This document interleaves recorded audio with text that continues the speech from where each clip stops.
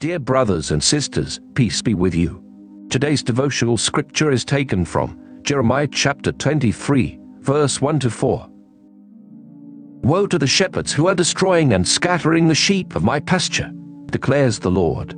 Therefore this is what the Lord, the God of Israel, says to the shepherds who tend my people. Because you have scattered my flock and driven them away and have not bestowed care on them, I will bestow punishment on you for the evil you have done, declares the Lord. I myself will gather the remnant of my flock out of all the countries where I have driven them, and will bring them back to their pasture, where they will be fruitful and increased in number.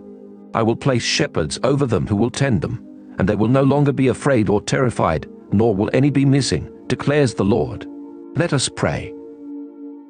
Jesus, our shepherd, please give us ears that listen to you, minds that seek you, and hearts that follow you.